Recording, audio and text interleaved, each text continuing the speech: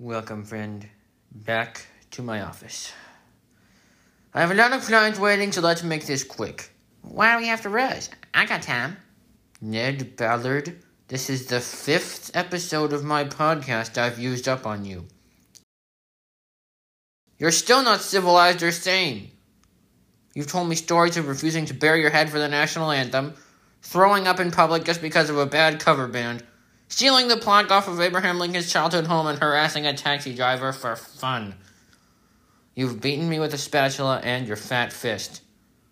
I've whispered, I've reasoned, I've yelled, I've sat in silence. What does it take, Ned?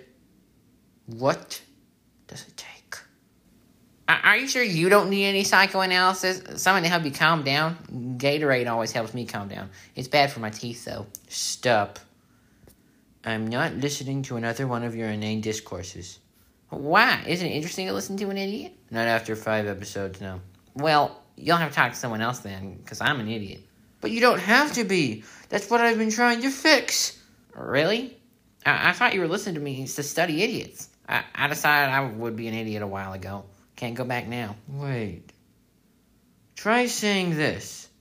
I am not an idiot. But I can't say that. I'm an idiot, and I gotta say that way, or else, well, I won't be an idiot anymore. Right, but I don't think anybody wants you to be an idiot. I want to be an idiot. Say it. I am not an idiot. Huh. I feel different. Hey, I'm not an idiot. I feel like the world is changed. And I'm not an idiot anymore.